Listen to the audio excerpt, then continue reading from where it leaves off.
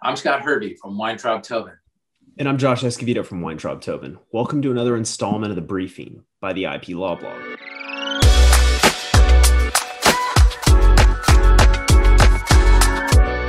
Josh, remember when I said that I hoped Solid Oak Sketches versus 2K Games was the end of the copyright tattoo conundrum?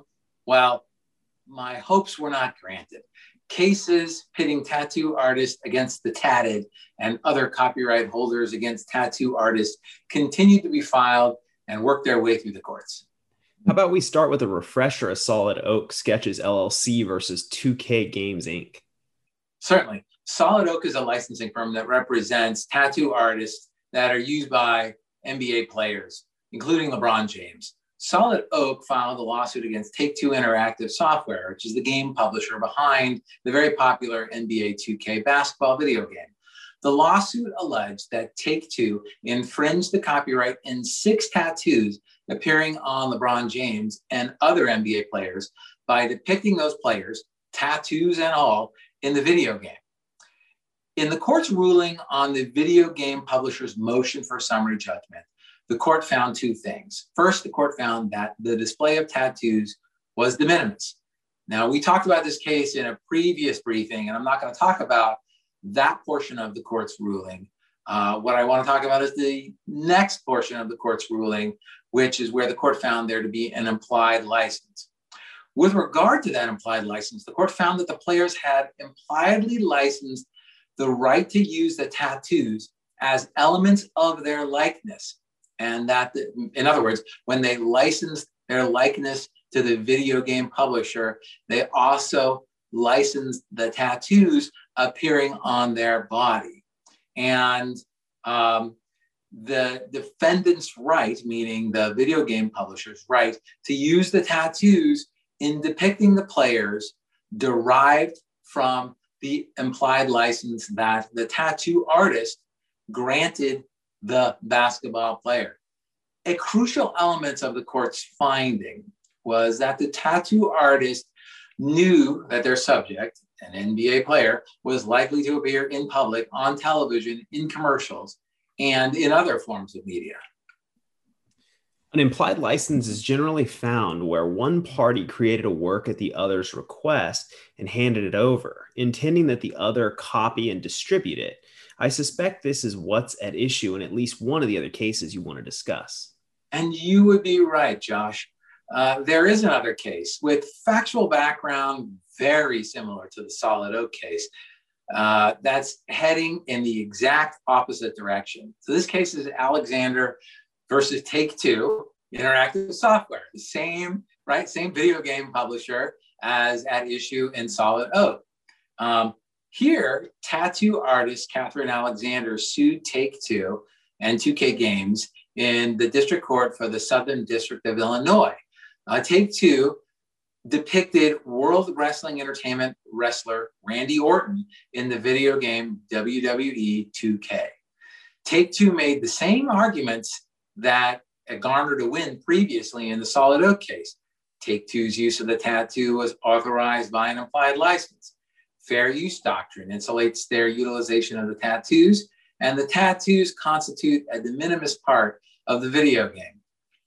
Now, Alexander testified that in 2009, she contacted the WWE's legal department to negotiate a royalty concerning a possible fake tattoo sleeve product depicting her tattoo work.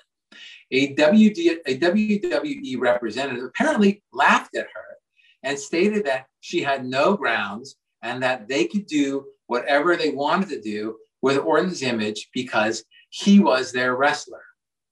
Apparently, WWE then offered her some paltry amount of money for extensive rights to use the products and the tattoo designs on all sorts of WWE products. Alexander testified that she declined the offer and advised WWE that she did not grant it any permission to copy, duplicate, or otherwise reproduce any of her designs. And after that, apparently, the wrestling video game, actually a stream of them, WWE 2K 2016, 2017, and 2018 were released, all of which feature Orton and his tattoos. That's funny, Orton and his tattoos. Anyways, the court found that it wasn't clear whether Alexander or Orton actually ever discussed whether and to what extent Orton had permission to copy and distribute the tattoos, and whether any implied license would include sub-licensing rights. And the court denied the video game publisher's motion for summary judgment on this affirmative defense. What was the court's position on the fair use defense? The court also found that the use was not fair use. So the key to a finding of fair use is whether the new use is transformative. Does the new work merely supersede the object of the original creation, or add something new with further purpose or character, or different character, altering the first work with new expression, meaning, or message? In other words, to what extent is the new work transformative of the original work? Take-Two argued that its use of the copyright tattoos was transformative. And I take it that the court didn't agree that this was a transformative use. That's correct. Alexander contended that she created the tattoos for the purpose of displaying them on Orton's body, and that the defendants used the tattoos for the exact same purpose, to display them on Orton's body in the video game. The court bought this argument. I don't know that I do. Why not? Well, the reason the video game publisher displayed the tattoos was to create a sense of realism. And this brings to mind a number of cases where courts find fair use, where the defendant uses a third-party work in order to depict realism or convey a sense of historical significance. There's the Bill Graham case, where a coffee table book publisher used a series of concert posters in a timeline in order to depict historical significance of those concerts.